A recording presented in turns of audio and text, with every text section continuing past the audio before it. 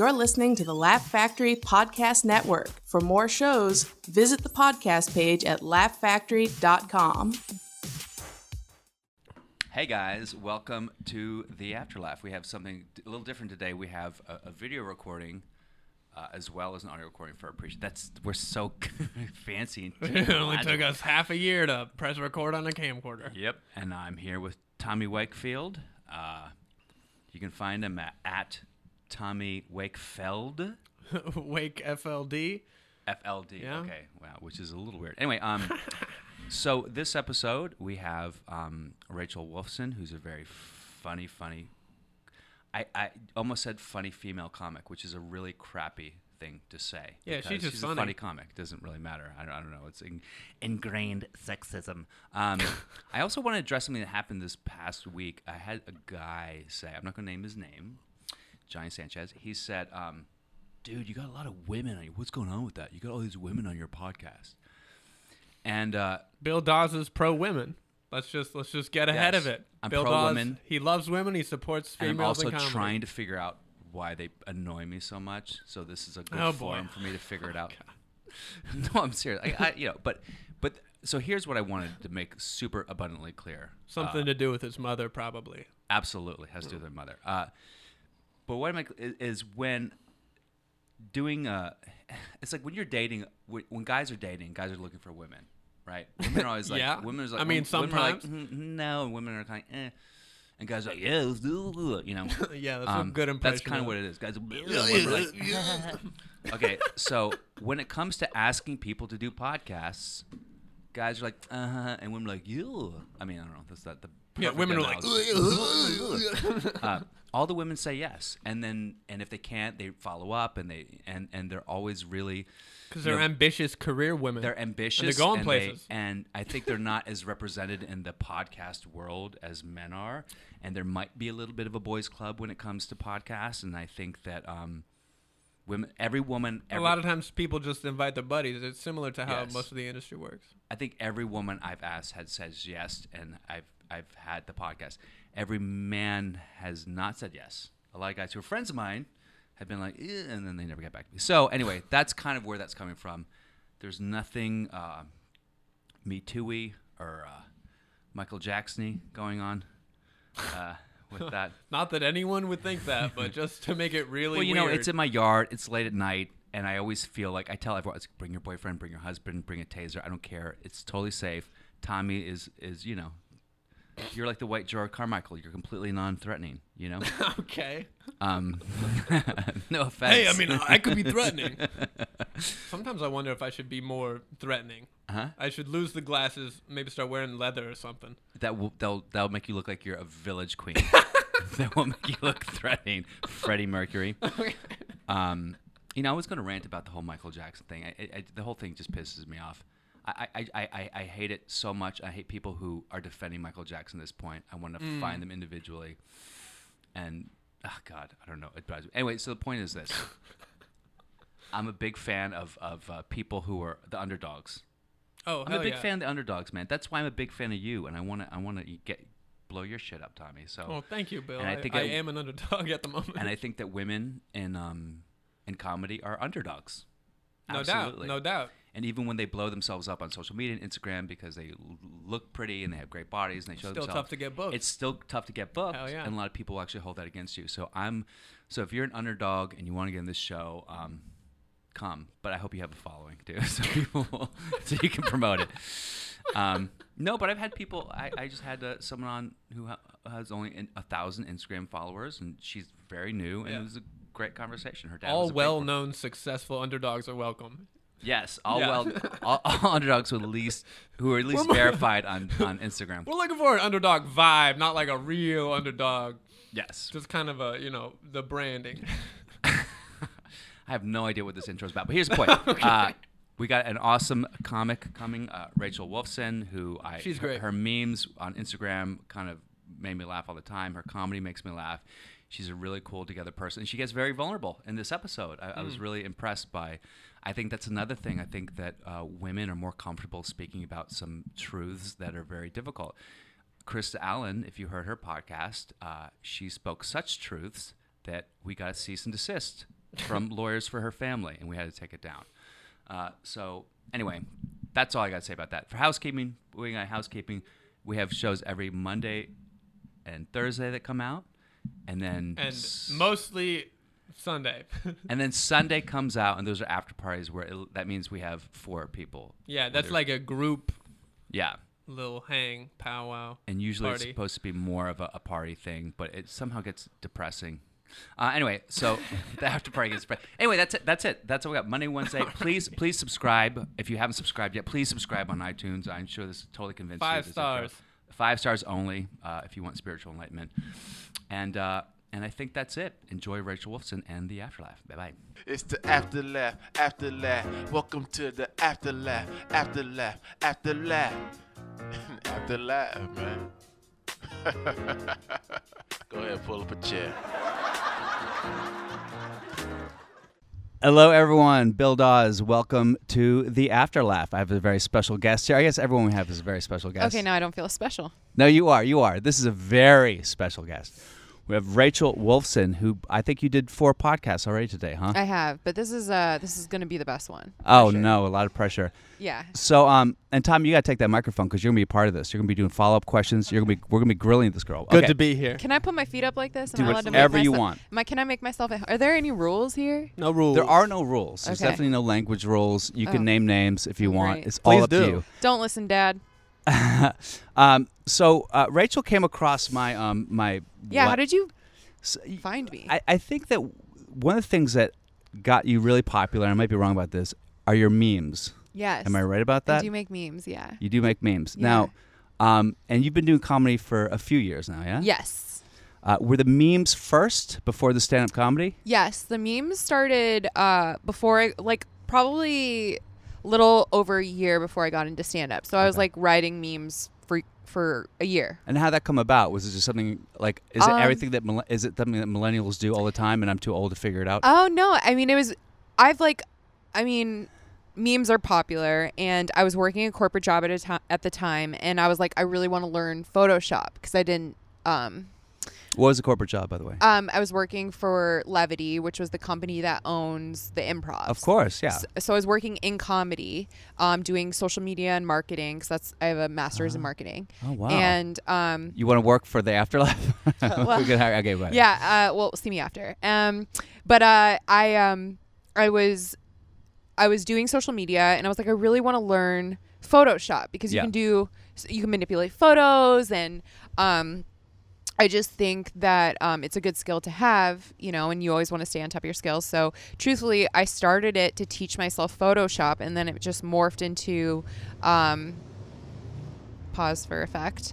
People who are listening, there are motorcycles and trucks that come by that you won't hear. But every once in a while, you hear guests go, "What the fuck was that?" Yeah. And then helicopters come looking for Lindsay They're Lohan or whatever it is. identifying the vehicles. Or the black helicopters, if it's what you believe. Anyway, so we'll get to that what later. I believe. So basically, I used it to teach myself a new skill, Mm-hmm. and then it ended up morphing into this whole thing because I started photoshopping Tommy Chong into space, and then he started reposting my content. Oh, wow. So that's how my account initially started growing. This was back before the algorithm changed, and it was much easier to grow contents organically.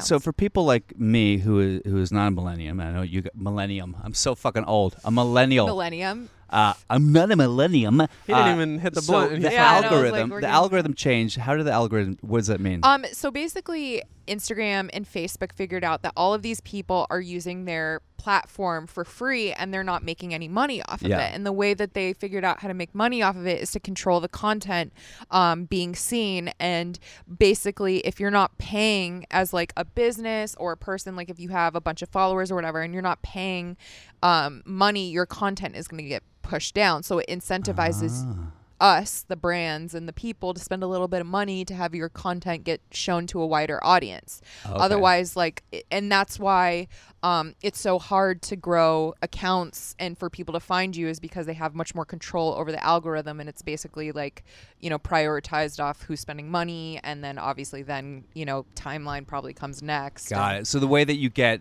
you quote But it unquote- wasn't like that. It was much more of Yeah. a wild, wild west a few years ago when I started Sure. my account. And how that worked was if bigger accounts even liked a photo of yours, or your account would just be like going crazy for days, meaning tons of people would be liking your stuff.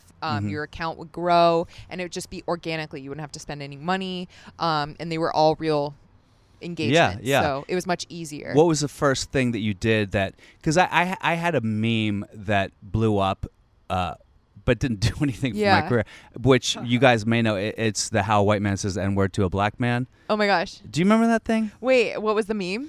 The meme was how a white man on top says Yeah. N-word to a black man. And what was and it? it was me and two black comics, Eric Blake and Justin Mitchell. And every time I want to say, I go, "Hey man, what's up, my?" I'd have Eric, a big black guy, Say it the for word. you. Wasn't that a shit YouTube is video? so funny. Well, so what happened was what happened was it was for the Chocolate Sunday comedy special in 2013, and a DJ in Berlin just made the meme and Yeah. posted it on Facebook, and this is back in the time of the Wild Wild Right. West. So I was getting calls from people like, "Dude, do you see what's going on Facebook?" And I'm like, "I don't know what that." And it was at 2 million views Oh, in wow. like a couple hours. And then they were like, "You got to do something about it." And I'm an idiot, so I was like, "What? Like, what do I do? Yeah. What do I do?" And then I didn't do anything. And then at the end of the day, it was 8 million. So I contacted the DJ. I said, "Can you at least put my name on it so that I Yeah. get some credit for being in it and writing it?" Because he's just posting your joke verbatim. He's pushing. from the He just took the clip out of the show and put the meme on top of it as and a. he put the text on it. He put the text on it. Yes. Yeah. There's a lot of accounts that were doing that so, on Facebook for a while. So what? The funny thing that happened after that was it was blown up on Facebook, and then all of a sudden, everyone involved in the production, Jamie Masad, the Laugh Factor, everyone wanted to kind of Pookie for Chocolate Sundays. They wanted to catch the lightning in the bottle that was happening. Yeah. So they all kind of claimed it, and they took his meme and then posted it on their YouTubes, the Laugh Factor YouTube, the Chocolate Sunday YouTube, and it didn't blow up quite in the same way, but. Everyone's like, "Oh, you should do something with it." I'm like, "What the fuck am I going to do with That's this?" Like so the funny. three of us can go on the road and You can put it on right now. You could re-release it. well, I put it on my YouTube and I got 15,000 views. I don't know. So the whole thing to me is still kind of a bit of a mystery. So you kind of early on were blowing up when it was still in the Wild Wild West phases. By the time the algorithm changed, you'd already had a following. Truthfully, no. I mean, the algorithm started to change. I had to adapt. I had started growing a following. I had thousands of people at this Yeah. point following me. I mean, under 10,000, but I had Okay. a small following. I was cultivating an organic, following, if you will. And, so that's truthfully, this was all before I started getting into stand-up. Yeah, and what was the first meme that you did where you're like, Oh. "Oh, this is something I can actually make money doing now"? Well, it wasn't like the first meme I ever made that did really well is Tommy Chong was holding a weed guitar. It was he is a guitar that is a weed leaf, and I said, "Ladies and gentlemen, the lead guitarist for the Rolling Stoned," and it was that That's was great. it was so great for weed memes. They loved it, so hacky. But and then I don't think. I never even thought of making money off of it Yeah. because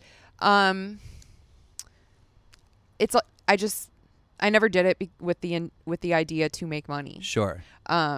You just you did it because If I you were it's funny. I and it's fun. truthfully just loved making memes and seeing people react to the content that I was creating. Yeah. And I only just started making a little bit of money off my account this year, and I've been Oh, doing really? it for years now. Yeah. Yeah. And I probably could be making more money. I don't do it for that. I mean, I should. Of course. I should. Oh, I know. Well, But, that's the story of every artist, right? No, I truthfully, it's a passion of mine. It's something, that I've turned in, Yeah. So, yeah. And so the memes were happening, and they were kind of blown up. And then at what point did you say you wanted to do stand-up? Is stand-up something you've always wanted to do, or was it a new... I had wanted to do stand-up for years. My mom told me as a kid I should do stand-up. I did improv. Really? That's so rare. Most people kind of never get that I would come support. downstairs and do bits in the kitchen every morning, without even knowing I was doing stand-up. I've always watched comedy. My parents always took me to see plays. I was always, I was a performer. Were you a theater kid? Yes. Not a theater. Well, yes, I was in after school drama or whatever, but I played sports. I had friends. Okay. Yeah. You could do theater. And No, have I friends. know. I'm just kidding. I did. But I love sports. I was a very active, rambunctious. What sports did you play? Basketball. That was my sport. Oh, I still, basketball. I played 5th grade up until my first 2 years at college. My Yeah. first 2 years at college. Yeah. So I was doing memes, and then I worked at Levity for a year, and I was going through a breakup. And I had tried to get into stand-up 2 times before this, and it was right before I So turned. describe that when you try to get in stand because that's always those stories are always the best. Well, I was going to take a class because I started with Lisa's Pretty Funny Women. One of my best friends, Sam Grody, who you met, we were in a sorority together. She's also a stand-up. I saw her perform at John Lovitz's club, the one that Which was is now extinct at Universal Studios. R.I.P. I saw her perform there, and I was like, I really want to do that. Like, I could do that. And this is Yeah. before I even worked for Levity. And she'd been doing it for how long at that point? She'd been doing it for a while. Couple years. Yeah. I think. And so I was at Levity, and I was working there for a year, and then they let me go.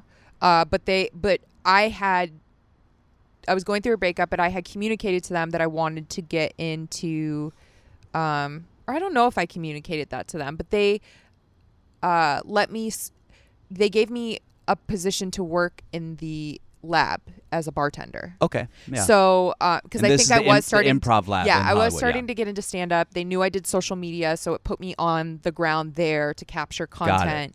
content. Because I had worked for them for a year, and like I also was freelancing. I wasn't driving to the office every day, so it was like, it was really cool. They took care of me like that. Yeah. And so that was the very beginnings of my stand up. Like I was like So- taking classes, So you're taking classes with bartending at the Improv, That's and great. like doing mics from behind the bar, because when you're working, you're not allowed to participate in the mic. Like if you're like at the time, you weren't allowed to like, If you worked leave- the bar, you couldn't do an open mic at the lab. If you were on shift, you can't leave your shift to get up on Got it. stage. So they would hand me the mic behind the bar, but like the bar is surrounded by comics. You can't Yeah, be yeah. heard. No one sees you. and you would know? literally sit Yeah. there at the bar, like Yeah. making drinks. They would And hand you me. do I would do jokes. my 3 minutes, and no one would hear it, and it was all terrible. It was not good. Do you remember your first jokes? Oh yeah, I do. Oh God, I always they're love so the terrible. first jokes. No, but Bill Burr talked about the fact that when comics get started in comedy, they work on their intuition. Like, this is what I think is funny. And then the industry and their friends and their peers and what they see tells them, no, you have to do this. And you do that for a while, and then you kind of go back to the initial thing that got you in the first place. So whatever it is that you're working in the beginning, is probably there's some integrity to what it is that you... Yeah, no, I mean, my jokes are very like Vegas, like hacky, like... Hey, I love Vegas. No, yeah, no, there's still stuff from my first set that I still use, I think. Oh, really? I think maybe premises, maybe not my first set, but like my first joke. I mean, all my stuff is so new because Yeah. I'm very new. So when you say that everything was Vegas and hacky, what do you mean? I by mean, that? it was like, what was one of the jokes? People always ask me what it's like to grow up in Vegas. And I tell them I had a pretty normal childhood. I was only allowed to do cocaine on the weekends, just... That's not a hacky joke. I mean, it's just like, not true though. Cause it's like, Yeah, I of never have course. done cocaine. And Yeah. so all the stuff that I talk about now is true. Like there's Of nothing, course. some comics like embellish or whatever. Yeah. And I don't do that. Like everything is, true. That's interesting. I have a problem with comics who lie in their act. And I don't mean on the punchline, because I feel like the punchline, you have free will to lie. You can make the punchline whatever you want. But I'll give you an example. Anthony Jeselnik, who's a great writer, he has a joke where he goes, my dad's just like the dad on the Brady Bunch. He also died of AIDS. Now, that's a funny joke in terms of the reversal, but I'm also like, did your dad die of AIDS? If not, eat a dick. That's just my own personal Did his belief. dad die of AIDS? No, his dad didn't. Die of Okay. AIDS. Well, yeah. So, I mean, that's why I think that people are like, is your mom really? Like, I get a Yeah. lot of that. And it's like, well, why would I lie about that? I have that exact same stuff. well, why would someone lie about their dad dying of AIDS? You know what I mean? So it's like, Yeah. His style is kind of so, you know what I mean? I guess if Like you're- every joke kind of is this individual thing he's building. Yeah. I feel like all of his stuff is so ridiculous. That's just he's he's into amazing. it as this is all an act. But I've also seen that too, where it's like, I don't, but for me personally, and that's a great joke and amazing. But for me personally, I can't, it's not authentic for me. So it won't Yes. come off as authentic, and Yes. people will notice that, and that I don't ever want it to be like that. Well, you mentioned the fact that when you talk about stuff that's true and authentic to you, and people still after the show come up and go, did that really happen? Yeah. And that also, but I talk about my daughter sometimes, and there was a time when I was doing it a lot in my act, and it was never that funny. I could never really make anything great. But people come like, do you really have a daughter? I'm like, why would I spend 10 minutes of my fucking act talking about a daughter? But as there a lie? is someone out there who makes up a whole family on stage, Yeah. probably. Yeah. You know Of course, what I mean? of course. And so that's great, because to me, you know, if you can do that, you're a creator, you're a story, you know, you can write. But Yeah. I just can't. For me, stand up is so much about me getting up there and finding the funny in my truth. Of course, yeah. And so that's what I'm there to do. Yeah, got it. So after you were doing the behind the bar open mic, what was the first step to get you on stage? Oh man, Because you said you had 2 failed attempts. not failed attempts. Like that was my situation. I was working at the bar, bartending, starting my very first beginnings into stand up, and just really understanding like the system and how the mic system works, and you know, it is a lottery or is it a lottery? You know, Yeah, and then yeah. like who should I Who do should I I need talk to to talk make this lottery yeah. work? Or just like who are these people? You Yeah. know, and like because when you're new, it's so intimidating, Of because course. these people have been here putting in work for years, and here you are. So I just did that for a while. I took every opportunity I can just to be like, okay, you know, here's what I'm trying, you know, Yeah, yeah, like yeah. I'm putting myself out there. So I stopped working at the Improv. Because also For the I would get, purpose of like, I got to do mic well, stand. that I also got fired, but that's neither here nor there. It's Go all, on. You but can tell that no, story. I really don't want to tell that story. I also would get a lot of feedback too, that as a comic, you're going to be looked at as the bartender. So Interesting. if you want to be a comic, then be a comic. Don't be working behind the bar. Mm. But I mean, a ton of great people, Kevin Nealon, you know, like yeah, he was- I mean, and so, then but the it Comedy Store, really, yeah. but it made sense, because the nights that I was working are the nights that I should be out getting better. I wasn't in a point where I was new, and I was like, okay, well, I really am serious about this. I want this. I Yeah. want to do this forever. So I need to get to work. So at this point, you're off your corporate job. Off my You're corporate not job, working the bartending not job. And you're bartending. just like free falling. Like So open mics. so after that, I mean, I went back to like the restaurant. I started working at dispensaries, because I also had my Your main cannabis page. community, Yeah. because I work with cannabis. And so you've been working as a monetized I was a thing, bud job? tender. I mean, at this point, Bud tender. I was That's I like the weed started- equivalent of the Apple Genius, yes, right? Okay. basically. No, I started creating content for a weed YouTube channel. Okay. I started. I had my memes account. I was creating cannabis content that's like of high quality for YouTube. So I had that side of it. I started bud tending, so that was a day job that I could do, so I could go do Sure. mics at night. So after I left the Improv, I was like, okay, I need a day job. So I started doing all the stuff that I just said, and then I really put my head down for the last 2+ years. I'm out at mics every night, multiple mics. I'm on the road. I say yes to pretty much every Sure. opportunity if there's a microphone. I just got back from Cabo. I saw an empty mic stand in there. I just got up behind there and started talking. There Wait, was so an you're echo. you're in Cabo at a resort, I imagine? 'Cause I if mean, you're out in we the went streets, we you're went gonna into get murdered. we went into downtown, and there's a bunch of the bars, and there's a microphone sitting there, and to a comic, you're like, oh. There's no event happening or anything. No, I mean there was musicians who were playing, but they were obviously on break. There's Oh just my a And bunch you of literally drunk just people. went up there like, And my hey, guys. family's all around, and I was like, I literally just went by the mic. I'm like, tap, tap, tap. Is this thing on? And Oh, it like man. echoed. It was like a concert. How do Yeah, people yeah. react to It's that? like concert halls. I mean, everyone, I was like, hola, I have the video on, and I didn't even know what the place was called. And I was like, where are we? And they're like, Tinga Tinga. And I was like, Viva Tinga Tinga. Yeah. And then I just like tried to do a couple jokes. No one's paying attention except for like the drunk guy and his like girlfriend up at the front who gave me like the best support and like such great laughs. I got laughs in Cabo. Hey, what? I'm a that's all comedia matters. en español now. You can call me Raquelita. Oh wow, that's Um, impressive.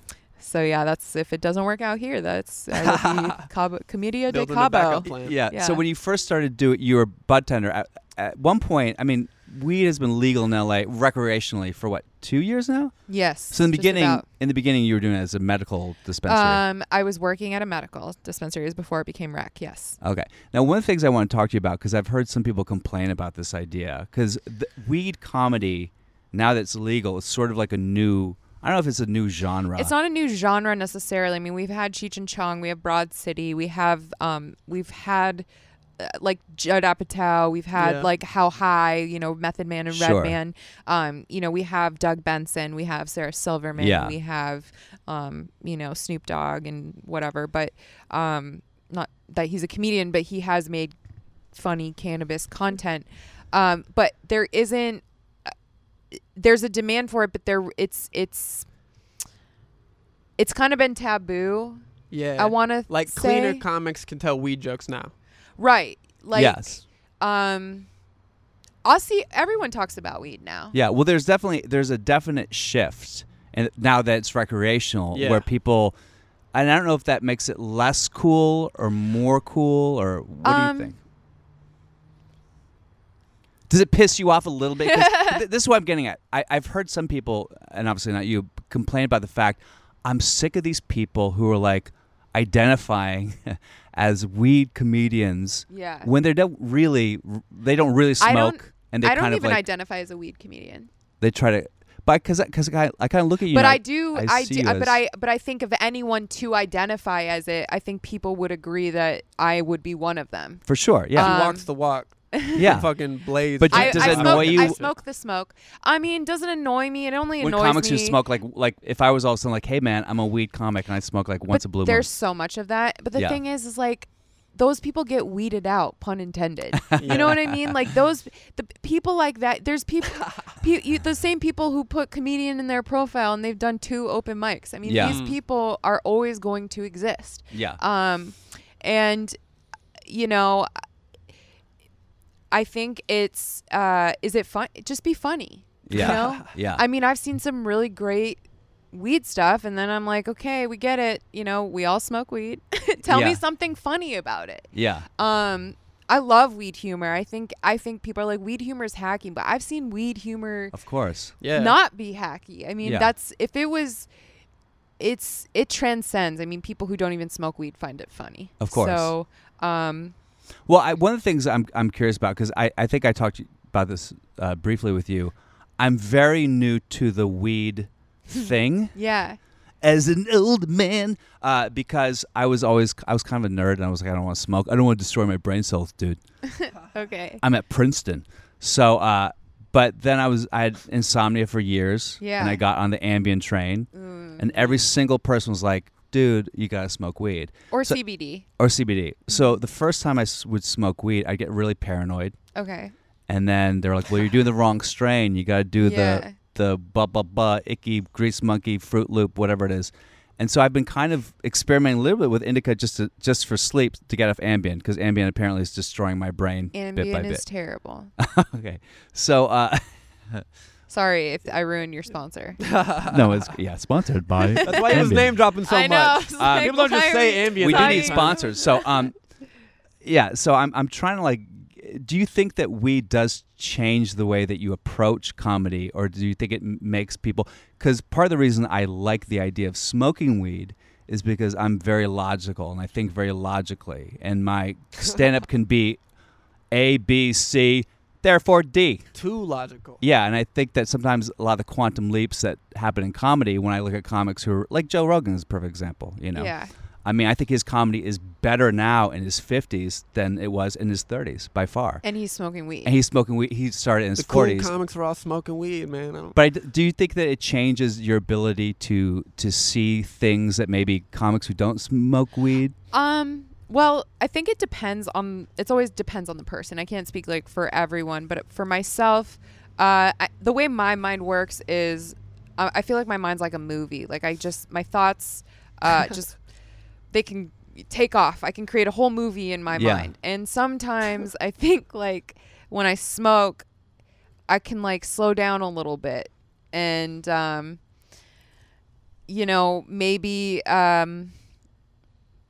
I don't know how it affects me creatively because I'm very quick. I'm a very quick-witted person. I know you've been smoking and you're like speaking faster than me, and Tommy's laughing like 3 seconds after your jokes. Well, so. that's what Kevin Nealon said when that night I saw you. He's like, how are you so quick? Yeah. And I smoke a lot of weed, so I wonder if I would be even that much more quicker, which I probably would be. That's interesting. How long have you been smoking weed? Since I was 19. Okay, and your and parents? I'm 31 now, so. So your parents, so I don't want to go back too much to the origin story, although it's all, you grew up in Vegas and your parents are and I don't want to I had this one comic on and I was like, so how did you get started? He goes, I've told this story in 50 podcasts. I'm like, well, motherfucker, change it up. Make it interesting. I don't care about that. Put some strippers in. I don't know. Make Yeah. it. So you started Vegas and your parents were just like successful, normal people doing their thing. Yeah, I mean, my parents, when I was born, they were starting off careers as young lawyers. And when they brought me home to like an apartment. They weren't like what they are now. Yeah. So, and as I got older, they did better for themselves. And, it was a different time. The economy was different. Yeah. It was before the housing market crash and 9/11 and what a time, right? What a time to be alive. But I had I had a very we didn't have anything to worry about financially growing up. But are you Jewish as well? Yeah, I'm not practicing. I'm very much a non-religious person. Which is basically like very atheist. every Jewish person in LA. Yeah. It's called trauma. No, so I went to Jewish private school, and then when I got to high school, I went to Catholic school, Lutheran school, and then ended up going to Lockdown that was ran by Mormons. So whoa. Yeah. Well, so I mean, what's interesting because your parents are lawyers. Yeah, they were. You're Jewish. Yes. And now you're a weed smoking comic.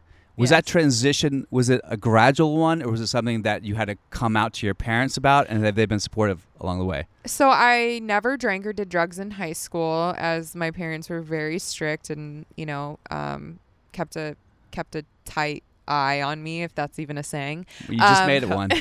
They kept a tight eye on me. So no, they're pirates. But yeah, no, what I got in trouble for was like boys. Like I was sneaking out of the house, and I got caught. So that's eventually what ended up me getting sent off to. What's this lockdown thing? Okay, so there was like, I think they still exist, but in the 2000s there was a very popular. It was like a very popular trendy thing for parents or kids to get court ordered to these facilities that were like. They were like lockdowns or therapeutic boarding schools, or there's a number of rehabs.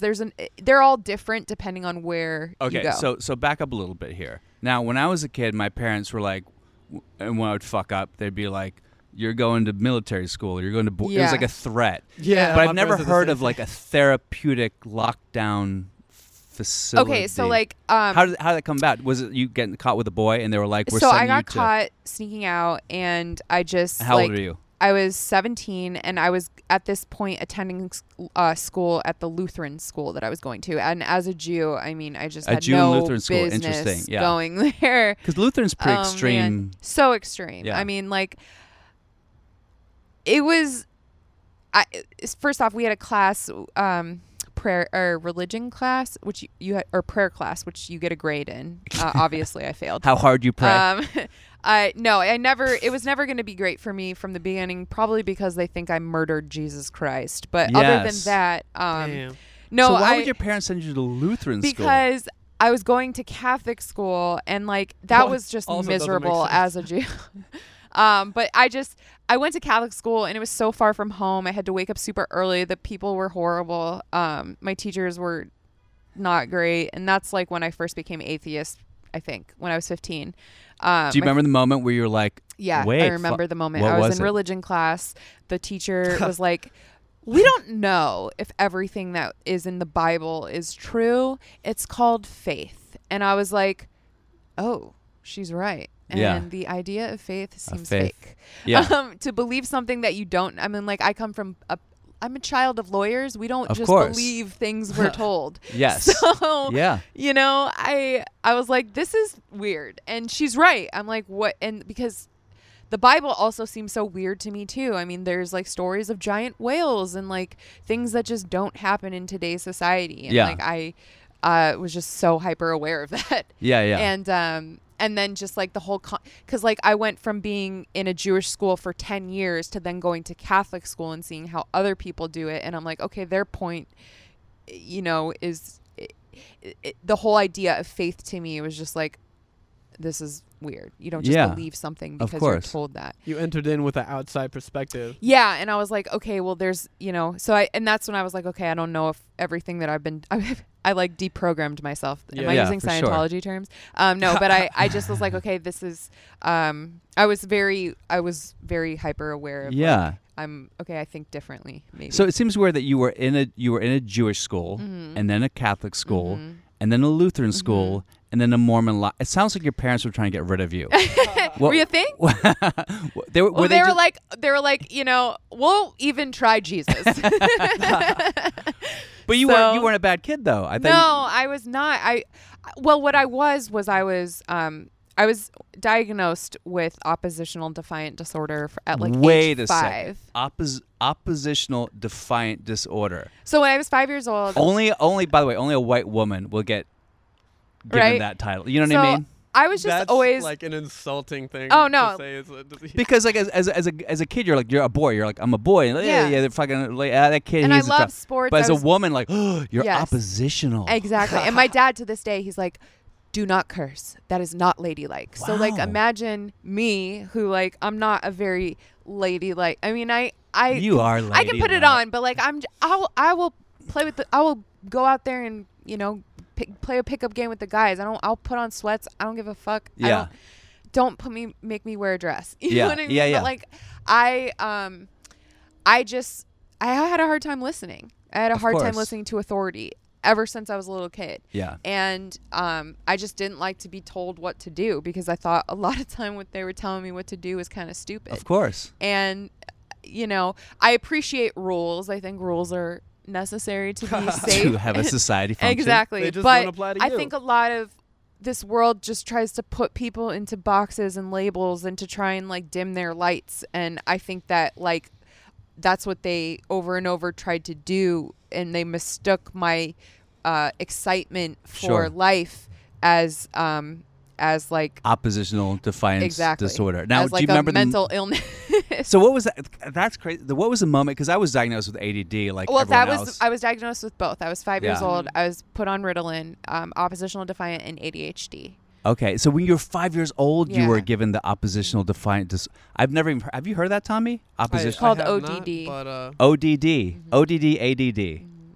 Okay. But that's not all. I've been diagnosed with everything. out here collecting vowels. Yeah. yeah. I'm just Well, collecting that's here. a whole I'm like other. my life. I'm like a fucking Jeopardy. Or yeah, is it I Wheel mean, of Fortune? don't get me started with psychiatry. I mean, the only thing that makes me like Scientology is how much they hate psychiatry. Yeah, Um, for sure. So, so you're doing this, and then the lockdown thing happened because of a boy. I'm still kind of confused what that is. The Mormon. Oh no, lockdown. it wasn't necessarily because of a boy. There was a ton of things. Like I just, I was depressed. My grades weren't great. I was in my senior year of high school. I didn't really have like a plan for what my future was, and my parents were concerned, and they wanted me to. Their intention was to like help me find some direction. Yeah. And so they didn't know, what I was about to, where I was about to go. They just thought that, okay, maybe this'll work, Yeah. Because whatever we're doing is not, the environment is not working for And her. at that point, you're senior in high school. Although you were interested in comics and watching it, you had no idea that you want to be involved in the comedy world at this point. And if you did, you couldn't talk to your parents about it. I had always wanted to act. Okay. And I loved, I did drama. I did after school club drama. I always partook in plays. I liked attention. I liked, I was good at sports. So I liked that feeling of like people watching me. Yeah. And performing. So but my parents who were lawyers, that's not real. That's not a. Of course. They didn't see that as a realistic thing for me, but I always knew that I would be great at it. Yeah. So I kind of just pushed it down, and I tried to do what they wanted. Of course. Of me. Yeah. So I went to college after I ended And where was college? in Vermont, so the complete opposite of Utah. So your parents really were trying to get rid of you. I They're like, mean, send this bitch to Vermont. they literally like, outside what's the country. the farthest state on the map? New England. And is Vermont where you discovered weed? Yes, actually, Yes. Vermont is where I first smoked weed, and I was in Utah for 13 months, and graduated. Ended up getting accepted into the school in Vermont. And that's when I first smoked weed. First smoked weed. And right away when you smoked weed, where you're like, oh, this makes sense for me. And did it make, in terms of like, my brain works in such a way that weed fits? That wasn't my initial thought. It was when I first started doing it, because I was very scared. Because my parents had told me that if I smoked weed, I would die. That first time you smoke weed is crazy because all that propaganda has built up Right, in your and head. so there's so much. There's a lot. See, they call it coming out of the green closet. Coming out of the green closet. Well, there are people who smoke weed and their family and their friends don't know it. Their Of coworkers course. don't know it, and so your family had no idea you were smoking weed at this point. not at this point. Yeah. And so there's when you smoke weed, and this is before what it is now. There's a shame and to it. There's so much shame Yeah. and so much guilt because you feel like, oh, I'm a drug dealer. It's a gateway drug. I mean, there's so much that you're marketed that's so Yeah, wrong. of And course. obviously, the shame of letting down your parents and like, what if I am going to die? Because I didn't know, and so, and this is before like the internet. I mean, when I was in college, we had the internet, but like it wasn't like I was going to be like, can you die from smoking weed? And it's Yeah. not like there was that much information out there, like yeah, interesting. just Yeah. there to like, it would just be like people, And there's no your science. Your to parents prove are that. secular Jews, I imagine. They're not like religious Jews. Yeah, no, they're not like super religious. I mean, we would go to temple on the high holidays growing up, but like now I would never step foot inside unless I had a reason to. Yeah, because you'd be set on fire, obviously. Yeah. Yeah, for sure. But so yeah, that's. So when you came out, there was a moment where you had to come out of the green closet to your parents? Well, I mean, that was the thing. So I was on pharmaceuticals at this point in my life for depression and anxiety ever since I was very young. Because I was diagnosed bipolar when I was 12. Uh-huh. And then I got like second opinions and doctors were like, I don't think you're bipolar. We think you just, suffer from severe depression, which Yeah. I do. I live with depression. And then like I had a doctor say that I'm borderline personality disorder. Okay. And I've just seen so many doctors throughout my life. I'm my thoughts on the pharmaceutical industry in regards to mental health and a lot of other things are just mixed. Yeah. I think, it is, they make a lot of money off of keeping people sick and making them believe that they're sick. For sure. I also think mental health is a real thing. We just don't address it. And We there's don't. a lot of things in our life, like social media and obviously financial problem. Like if you're not being fed, if your basic needs are not met, which a lot of people's basic needs are not met in this country, you're Yeah. going to suffer from mental illness. For It's sure. a fact. Yeah. And we just don't prioritize it. Our answer is here, take this pill. Yeah. And deal with the symptoms later. And then we'll just add more pills. And Never dealing with the cause. I'm part of the medication generation. Yeah. I came off pharmaceuticals when I was 24 years old. And facilitated by marijuana.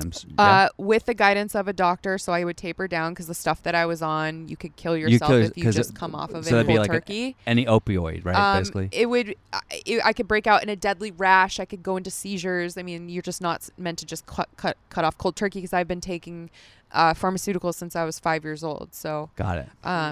yeah. So I consume cannabis. I'm not even on birth control anymore. So Papa. Why'd you look at Tommy when you said that? Anyway, I'm like out here. What's interesting about that is because I don't like to talk about this on every podcast, but it does come up. So my daughter's mother was diagnosed borderline and bipolar. She's incredibly smart, and she would go to different psychiatrists and then convince them that she wasn't, and that she was the victim of like a shitty family that was hurting her and making her this awful person. So she would get the right empathy from a psychiatrist, and they would say, you don't need to be on this Right. medication, and she would get off it.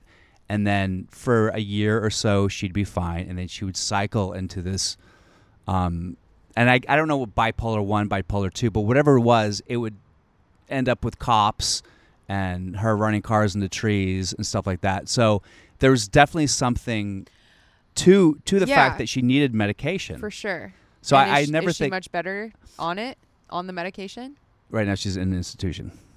My thoughts are mental health is tough. It's a conversation that people are afraid to have. I'm Yeah. just now becoming comfortable. Why do you think that discussing it. is? Because I think that like anything else, there's a stigma, just like cannabis. It's a cultural thing too, and cultures talking about it is a sign of weakness. Like in Italian culture, you just deal with your problems. Sure. And I think that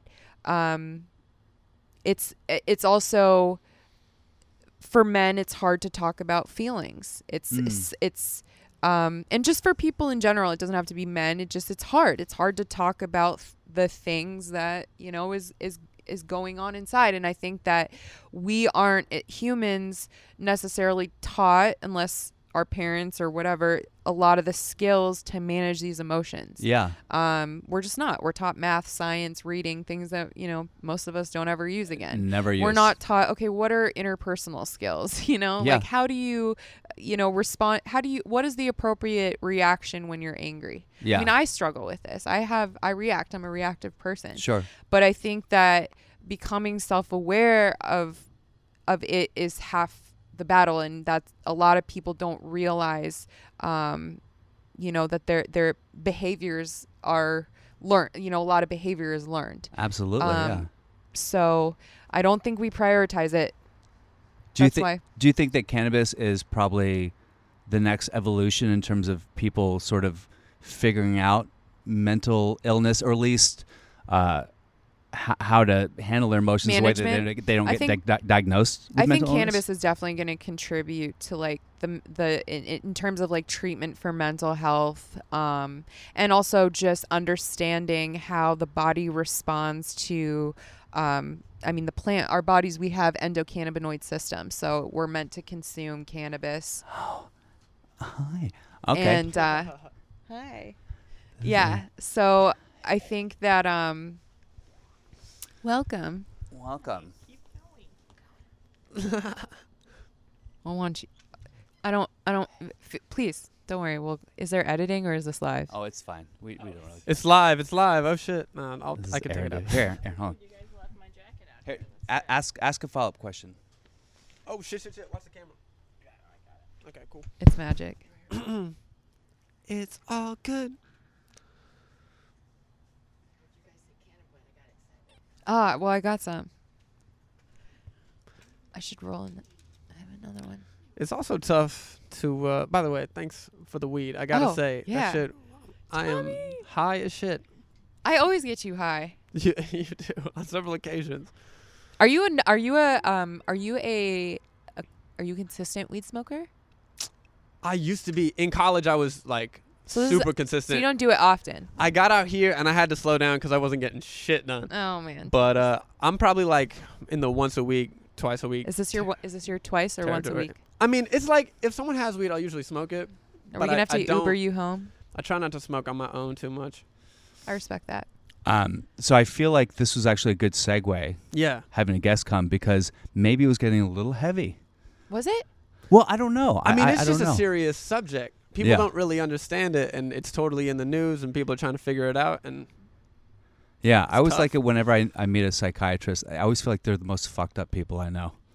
I just think that I'm just not afraid to talk about it because people are always going to judge me anyways, and I just don't care. Yeah. Do you feel a responsibility that, like, because now that you seem like you have a handle on it or an understanding on it that most people don't, that, hey, not like you're an advocate for speaking about it, but do you feel like in your comedy or you as a person, as a public figure, kind of want to take the mantle, as Trump would say?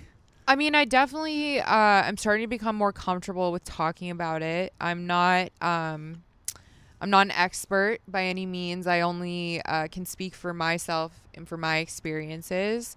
And I just think that we just need to continue having these types of conversations, and there should be no shame, just like with, alcoholism or drug abuse or, anything else. We should have these conversations. Absolutely. I do think it's like the third rail of conversation. Like no one can really talk about someone being, because you can't use words like crazy or whatever it is, but like also, I mean, for a long time I thought that my baby mama was evil, and then I realized that she was mentally ill, and I'm like, can't you be both? I mean, who probably.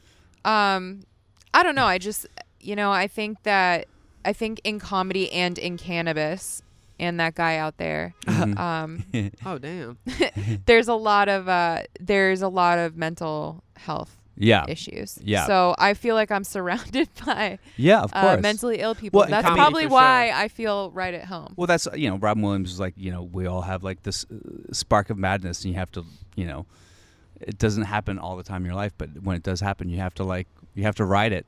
So I do think that there's definitely in comedy there's a lot of people who struggle with it, and maybe they admit it or they don't, but it also contributes to like a lot of comic genius. Yeah. It's like people like Ian Edwards talks about like we all shit on cocaine. It's like if it wasn't for cocaine, there wouldn't be a Rock and Roll Hall of Fame. Yeah. It's where some of our best music came from. Some of our best comedy comes from people who are struggling with stuff like that.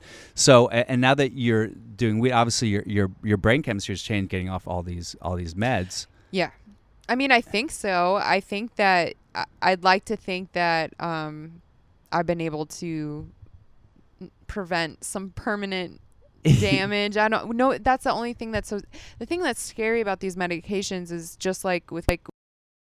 All right, cool. So, back from a word from our sponsors.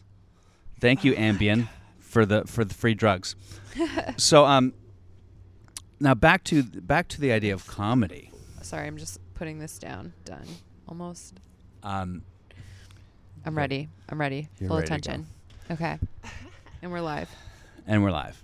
So, let's go back to the chronology of the story. Okay. All right. So after all this stuff, you hadn't been doing comedy at this point. You're in college. Mm-hmm. You got out. Yeah. You're in LA, improv, What was your first gig where you felt like, okay, stand-up comedy is my thing, is my jam. Now this is what I'm going to do?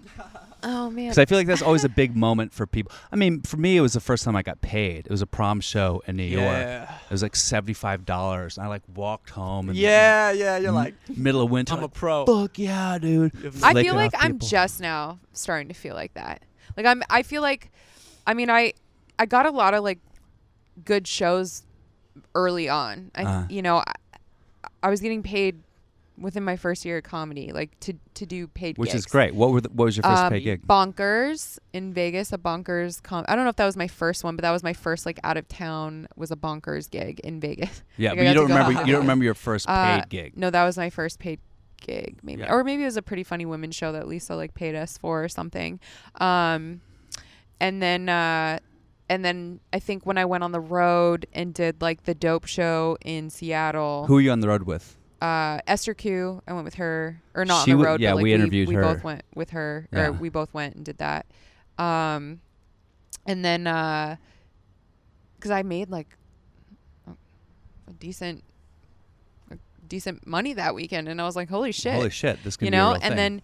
then this year, Jessime took us down to the store, and La Jolla? I got to like do 5 shows with her and made good money doing that. And I was like, holy fuck, like this is amazing. You know, Yeah, like, yeah. and I'm still like, how long is this gonna last? I think you a lot of know? comics feel that way. They go, like, are you hooked up now? You work with Kevin Nealon? I mean, Kevin found me from my video on Laugh Factory, and I think that's like where he started following me from.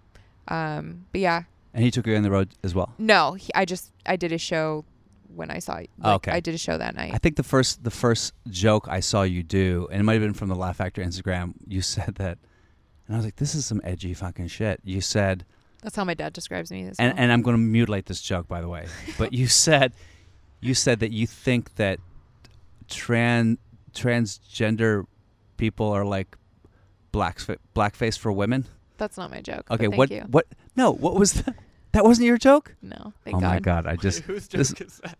oh my god! I just saw that. I was like, I thought that was you. No, I Okay, it did say wasn't I you. have said that I was a big tomboy growing up. Now they call it transgender. That's pretty funny.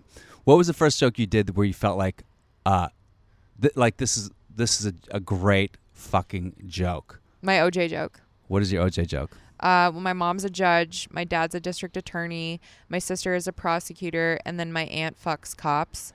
So basically, my life is just one giant Law and Order episode. That's great. My mom, she's the judge that put O.J. Simpson in prison. Is she really? Yeah. So basically, O.J. Simpson got sent to prison by the same woman who sent me to my room. That's good. But we I like got that. out. And it's clean as well. But we got out is like the big punchline that. Yeah, that's Because good. but when I first wrote it, he was still in jail, so it used to be. Ah. But I got out, Okay. and then he got out, and then it changed to but we got out. yeah, I like that. So yeah, I love that joke, and I can't wait to see what I mean. It has like 3.4 million views on the Laugh Factory Instagram, not to count numbers. Whoa, no, please, But- that's great. I was like, And that's and a it was- lot of people. It is absolutely. Now, have you been pursuing, in terms of your comedy, Mm-hmm. have you been pursuing sort of different avenues of TV, or are you trying to are you still an actress as well? I mean, I was never an actress. I just did that I acted and did plays growing up. I would like to start going out for auditions and, doing Yeah. more stuff like that. Do you think that there are a lot of comics who think like, hey man, you either got to be a comic or you got to be an actor. You can't really be both. You have to be pure. I hear that you never hear that, Tommy? Really? I Oh think my that's God. silly. I think it's I think I do see a lot of actors who are clearly actors Yeah. getting into comedy, and it's like, okay, you're gonna do this for a little bit, but Uh-huh. you're gonna go back to acting because that's And Yeah. what it's you're like meant to they do. take breaks. It's not like a lifestyle. Because they need to develop their personality because they Yeah. can't be themselves. They have to be other people. Whereas Yeah. us comedians, I'm just trying to be myself. Yeah, I do. You know? I do feel like there's a lot of, particularly right now, there's a lot of really well-known actors, and we can name them. I mean, like Jeremy Piven, Michael Rappaport, Marilyn Raxub. Was that burnt? But it's got to be for them so interesting because it's so cool that they can authentically play a character, and that Yeah. I'm like, oh, when I look at Jeremy Piven, I look at he's Ari Gold to me. I Yeah, don't of care, course. like Yeah. who's Jeremy? But because he was such a great actor. How challenging it is for them to just like go on there and authentically try and be themselves and be funny. And Yeah. I mean, that what a challenge that is, because it doesn't always work the reverse. I mean, I think Jeremy is Jeremy Piven's hilarious. I think he's great and super talented, but there's not all actors can do what he does and transition into comedy. Yeah. You got to like deprogram the audience's expectations for you too. What do you mean by that? Well, they look at him as Ari Gold, so They his expect the challenge character. exactly is, okay, well, who's Jeremy Piven? Yeah. Yeah. Exactly. I haven't seen his comedy recently. Has he? He's so so high energy and character, and like he's great. I mean, you can tell that you can tell when someone has those skills as an actor, and they can go in and out of characters, and they have that high energy, and it's like putting on a one-man show. Yeah. I feel like I get up there and I'm like, I smoke a lot of weed, you know. But that's also, when I was first starting, everyone was like, you got to develop your comedy character. Yeah. Like your thing, whatever your thing is. You can't just be like, if you're a white guy, it's like, well, you got to be the douchey white guy, or you can't just be like a white guy who's just on the planet doing stuff.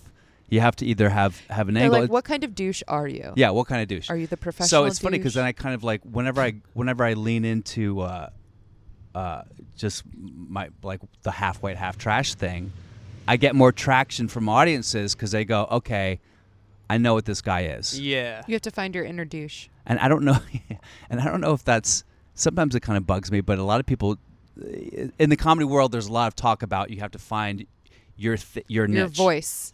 Your voice. But also, what's your need?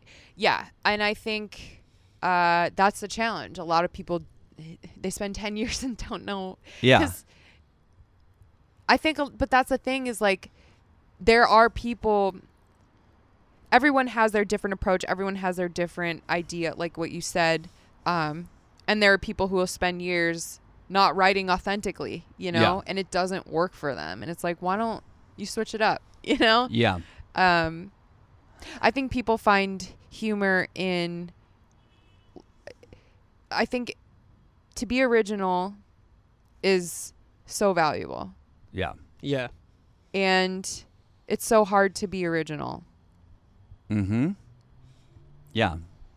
And it kind of goes against the idea of like finding a character, because a character is going to be some sort of trope, right? Right. So I guess we're all kind of like, what's your character, Tommy? What is my character? Are you the sad sack? Not really. I did that for a while when I started because does got anyone laughs just? telling No sad one jokes. is just one. We're not. Well, we're so It's more many. of a voice than a character. We're you know so what I many mean? different. We're such complex beings. At any moment, we could be something else, and your comedy can reflect that. Yeah. Your comedy reflects, your life. To me personally, my comedy reflects my life. Yeah. And I can only imagine if I had started any earlier what my comedy would have been. For sure. And I can only imagine what it will be. Mm-hmm. And like today, I had a shitty day, and I walk into these 2 podcasts and I'm like here spilling my guts. Who knows if I had a better day, what you would have gotten, or you know what I'm saying? Like you never know. It's all it comes from, at least mine comes from me and whatever I'm going through. No, that makes sense. Moment. Now, one thing I also want to talk to you about, I want to talk to you about your interest in conspiracies, because I feel like recently conspiracy theories and conspiracy theorists and conspiracy comics have become more of a thing, and I don't really know what We're in a post-truth era. Well, what the mechanism behind that is, really. It's funny you mentioned that, because as I've always been interested in conspiracy theories as a kid. I grew up in Las Vegas. I was always interested in aliens, Area 51. Area 51, of course, yeah. I watched the X-Files as a kid. Like, I was a very curious kid. I asked a lot of questions. That's what I learned from my parents. Yeah, of course. When you as come lawyers. from lawyers, you just question everything. So, I've always been fascinated with that. With that, I do think, though, just like with anything else, like there's good conspiracy theories and then there's toxic conspiracy theories and toxic beliefs or whatever. And I think that the internet has exacerbated that. Whereas before, if you ever wanted to find this information, like my mom would, I don't even know where she found like the map of Area 50. Like she would have to go out to like one of those weird ass stores Yes, and get I've been one. there. and now you can just go into a rabbit hole on the internet and find millions of other people who think like you, and then Yeah. you start to think, okay, well maybe it's real. Yeah. So it's a dangerous line. Because I did listen and also to your- as a stoner, as in the cannabis, it's natural. It's Absolutely. natural for people who, because it I mean, what we are told is not true. Yeah. And the cannabis community is a complete representation of that, and Yeah. also the pharmaceutical industry. And so naturally, I question things. Well, because I listened to your interview with Sam Tripoli, and yeah. everyone loves Sam, and what's not to love about Sam? Yeah. He's great, and he's very passionate about. There's something about it too that I kind of go, I don't know if he really believes in everything he says, because there's definitely a performance aspect to believing in conspiracy, because it's thrilling and dangerous and ooh, look what it could be. And so if you kind of dive into it just as a performer and as a comic, it's a very fun place to be. Right, You know, of you can talk course. about conspiracy theories forever with people, and you can get in really heated arguments about it. But then I don't know where it gets to the point where it starts becoming dangerous. But I've definitely, there are people in my life. Like there was a girl I dated briefly, and she was really beautiful and really cool and smart, but she believed fucking every conspiracy theory. She believed in, moon landing was a hoax. Now, of course, that's the bottom line. Right. Anyone who believes in conspiracy will believe that was a hoax. JFK was, she thought the driver thought JFK. She showed me a video where the driver goes like, and I'm like, that video is Photoshop, The thing about bitch. the moon landings, because that conspiracy theory is so interesting to me, because I think that we went to the moon, Yeah. but I just don't know if what they broadcasted to the people is, because like, have you read up on the theory with the Stanley Kubrick stuff, and have you heard about this? Of course. It's- And to they've me, been it's able so to recreate it almost and then perfectly. like through and also like through The Shining, he like left clues supposedly. Have you ever seen? I didn't know that. There's Is there's that room there's- 237? Yeah, there's so Oh. many, and there's other documentaries about it, but it's fascinating to me. I thought that theory was fascinating, because I do think that we went to the moon, and I do think that, but I think have you seen like Buzz Aldrin and these they're goons. They're like, they just, you took a ship to the Yeah. moon. You are Mr. Rogers. Yeah, you know, exactly. like They're corn-fed you're Nebraska just- boys. Yeah, like when I would rather like Neil deGrasse Tyson. He could go to the moon. You yeah, know? for sure. I get that. Joe Rogan, Elon Musk. Yeah, like yeah. believable, you know? Yeah. But I just said Joe Rogan. I would believe if Joe Rogan went to the moon. Yeah. But but then again, that's what I'm saying is like that was a different time where the information was so much more controlled, and think about, information sharing of information now and the problems Yes. that we're having, and so it's an interesting time. Like, I think that, so back in the day, and let's say the day was 50s and 60s, a Tuesday, for argument, no, to me, people believed in the government, and they believed in authority, and now they believe in their peers. And once you've hit the tipping point where people will believe in their peers, and I think it's also a breakdown in the fabric of society and religion. Blah, We've blah. given citizens. There's the idea of citizen journalism. Anyone with a phone can be a journalist nowadays. Exactly. So the information is just in the power of, or is in the hands of so many more people. Yeah, yeah. Like you can edit a Wikipedia page. You can edit. Yeah. And you can Photoshop pretty much anything Yeah. or alter any video. So if you say, hey, look at this laser beam causing wildfires, it looks pretty convincing. And Yeah. how the fuck am I going to know if it's convincing or not? So So- many of the online news sources look exactly alike. Yeah. And also, the news is guilty of sharing information that is like, how many times have they put up a picture of a wrong person? You know what I mean? Like Yeah. it happens. It happens. You Yeah, know? so now that we don't believe in our government, because the government fucked up with Kennedy, it fucked up with the Vietnam War, it fucked up with Watergate, there's Fucked a up new with weed. generation, I think from like born in the 80s on, millennial generation, that has no reason to believe the government is telling the truth. Like my dad is of the generation that's like, yep, the government, Yeah. the Russians are bad, Americans good, blah, blah, blah. And there's a lot of people and a lot of the Trump supporters still kind of in the Midwest who are kicking and screaming in the 21st century they kind of do believe in like God and country and the idea of God and country, Mm-hmm. and that everything is generated from that precept that we did this because of God and country. Mm-hmm. We went to Iraq because of God and country. And if you don't believe in God and country because you're in that new generation, then everything has to be based on the antithesis of what we're being fed. And I think that's a kind of a crazy, because that's sort of, I feel like that's where comedy is now. I feel like that's where people's minds are now. Like nothing the authority says is correct, so everything has to be challenged, which is kind of good, I guess, in terms of. Yeah. But so do you believe in direct energy weapons? Is that something that you kind of believe? Well, or you they think it's are more real. If you look up Lockheed Martin's website, they make these weapons exist. Yeah, for sure. You can look them up. It's a fact. Yeah. It's, the government has, or whoever. I mean, they have technology that we don't even know about. Yeah.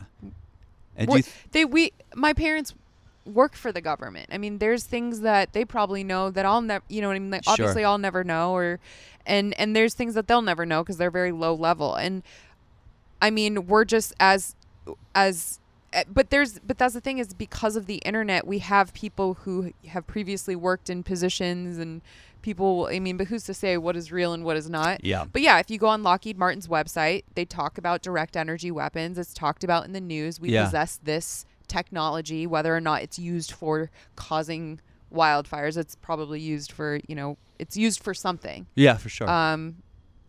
They do spray stuff in our ozone to control weather. Yeah, the chemtrail. What do you think about the chemtrail? Chemtrails thing? are real. They spray. It's a real thing. You can look this up on the internet. I mean, the thing is like, we know that they have the ability and and access to this stuff. Yeah. Obviously, they're not going to come out and be like, "Hey, we're doing this." Why would they do that? Do we? I mean, who really knows? All I know is that shit is happening now that wasn't happening when I was a kid. Yeah. And wasn't happening when my parents were kids. Yeah. But I'm sure that's the same for every generation. Yeah. That's just, we live in a different world. Yeah, I do think that people used to believe in the idea of authority and the idea of government, and I don't think that's really. But I think that's also because there wasn't that much access to outside information. Yeah. The information was so much more controlled. It was like they got their information from the parents and the news. Yeah, exactly. And now people feel. It's weird because I kind of want to believe in conspiracy theory because it is kind of sexy and it's kind of cool. But I mean, what you think is a conspiracy, you have to acknowledge that there are things that happen in this world and in this country that there are bad people in the world and the country. Yeah. And they have a lot of money, and there are things that we'll never know about, that we will isn't that literally crazy? never know. And we're just never going to be privileged to that information, whatever Yeah. it could be. It could be, whatever it is. And that's just what it is. Yeah. And like, I mean, it has been proven that things that our government and people in authority and people that we have trusted have told us that don't turn out to be true. I mean, look at we don't even want to believe Bill Cosby could rape women. I was just going to say Bill Cosby is we don't even want to believe that is a conspiracy right there. I mean, so that's what I'm saying is like, at some point, they're not just conspiracy theories. We have been lied to. Yeah. Yeah.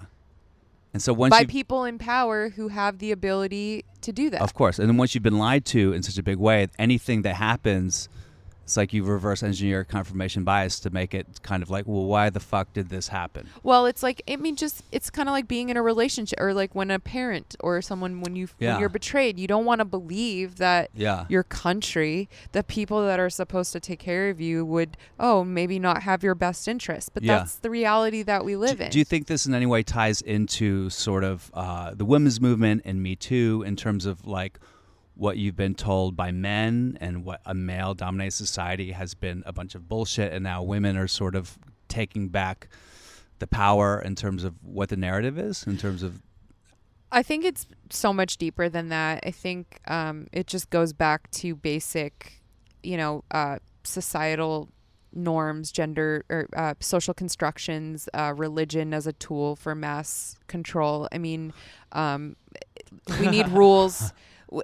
society needs rules. You need and how do you have rules? Okay, well, we create religion. Religion Yes. is a form to organize and a guide for people to live by. Okay, The but opiate then for the masses. as some right, but people then say, there's yeah. going to be but yeah, that's a whole nother issue. You know what I mean? Yeah. And then there's government. Okay, but then who holds the people at the top accountable? It's all, and beyond that, it's all about, okay, what the information we've been handed down from generations of generations. And this was before the internet movement. So it's basically life is just one giant big game of telephone. Yes. And then we have to, as a modern society, fit into these archaic values, which is just not, this is the reaction to that. This is a society, this is norms and breaking. That's what you're seeing. Yeah. And realizing that, and I learned this in college. I took a human sexuality course. You know, there is more than just man and woman. There are intersex and people who are born. It's just like anything else. They can't come out because it's, you know, for them embarrassing. I mean, there's so many things that because we didn't have access to this information, or because you weren't able to go to college or whatever, that we don't know. And Yeah. it's like we're all getting dumped at this information all at once. Exactly. What is real? What is not? Just in the past 10 years. And that's why mental illness and things like that, because it's a lot Yeah. to take in, and also to try and fit into society that doesn't accept things that may be out of the box. Yeah. And we're all out of the box. Yeah, that makes a lot of sense. I Very mean, well said. I don't know. I feel like I've just never, I've always been a fan of the weird and the, Yeah. you know, strange, Yeah. because I think it takes bravery to be like that in a Mhm. world that just wants you to be a Absolutely. certain way. And when you do your stamp, you feel that that's what you're going for. You feel like you're kind of like trying to break outside of the boxes that you're put in and make it have some sort of. I guess a lot of people like what is. Sometimes I think about what is the significance of my comedy. I'm telling a dick joke. Like what's the. Sometimes I hit with what's the point? And then I go, well, the point is if I make people laugh because they had a shitty day, that's enough. And then there's some people who go, well, there has to be a higher consciousness to what you're doing out there. I think that comedy, it's like anything else. It's an experience. So I think maybe in the beginning, my intention is always going to be to make people laugh. Yeah. Maybe it's with a dick joke in the beginning when I first started out, but at the end, maybe I'll have some underlying message, and that's what my comedy will mature to, Sure. with the intention of always to make people laugh. And that is my goal, is to, okay, I want to tell my story. I want to share my truth through my comedy. I don't want to ever preach, because I'm not an expert in anything. Yeah. I'm just a girl who likes to smoke weed and make people laugh. Maybe have a couple liberal arts degrees, but again, I'm no expert. But yeah, I mean, I think if you're a good comedian and you have a long career, you'll see the evolution of that. You know, what once started off as a dick joke became something Yeah. of a greater message. So I know this is kind of maybe a hacky question, but give me 5 years from now or 10 years from now, where do you see either your comedy evolving or your career evolving? What is the next step for you that you're looking at? I mean, I definitely want to have a special. I want to be more. I want to have a mainstream voice. I want to take whatever it is that I'm doing to, like, you know, I want to, you know, be on TV or have a more internet audience or whatever. Are your parents fans? Are they fans? Well, they haven't disowned me. I'm Hey, there you still go. invited to Thanksgiving. Nice. My dad did say he was proud of me a couple of days ago. So That's that was huge. Pretty beautiful. I think a lot of comics never hear that from their parents. I know. I was like, you know, this is a moment. I'm gonna take it. and then like a couple days later, I really royally pissed him off. But that's just on brand for me. So Yeah, exactly. but I mean, I just want to continue to grow as a comic, and I just love making people laugh and just, you know, I just love it. I want it to take care of me, and I want to, you know, be a part of this community and Yeah. Well, I gotta say, Rachel, Yeah. I hear nothing but great things about you. I've seen you on stage. You kill. Your memes are hilarious. Thank you. And I can't wait to see what happens with you. I think you're going to be a big star. So what do you have to plug here? We don't have maybe the next 2019 type of plug. Oh gosh. Well, obviously my social at Wolfie Comedy and at Wolfie Memes. That's WOLFIE. Facebook, Twitter, and Instagram. I get a lot of stage time, so I'm very fortunate for that, and I really want to utilize that. So I try to post my shows. Come see me at a bar, come see me at a club, come see me at a garage. Smoke a joint, you know. I have people that come out. I'm very lucky. I have, you know, my followers support me. Yeah. And so I'm taking it one show at a time, you know, one mic at a time. Yeah, well, you're great. Thank you so much Thanks for for coming having me. out. Very you nice guys to are see you and awesome. hang out. Meow. Let's pound it. All right, guys, that is Rachel Wolfson. Once again, check her out at Wolfie Memes. Say it again, one more time. Wolfie Memes. Wolfie Memes, and what's your other one? Wolfie Comedy. And Wolfie Comedy. All right, that's it. Signing off from the Afterlife. Bye bye. It's the afterlife, afterlife. Welcome to the afterlife, afterlife, afterlife. Afterlife, man. Go ahead, pull up a chair.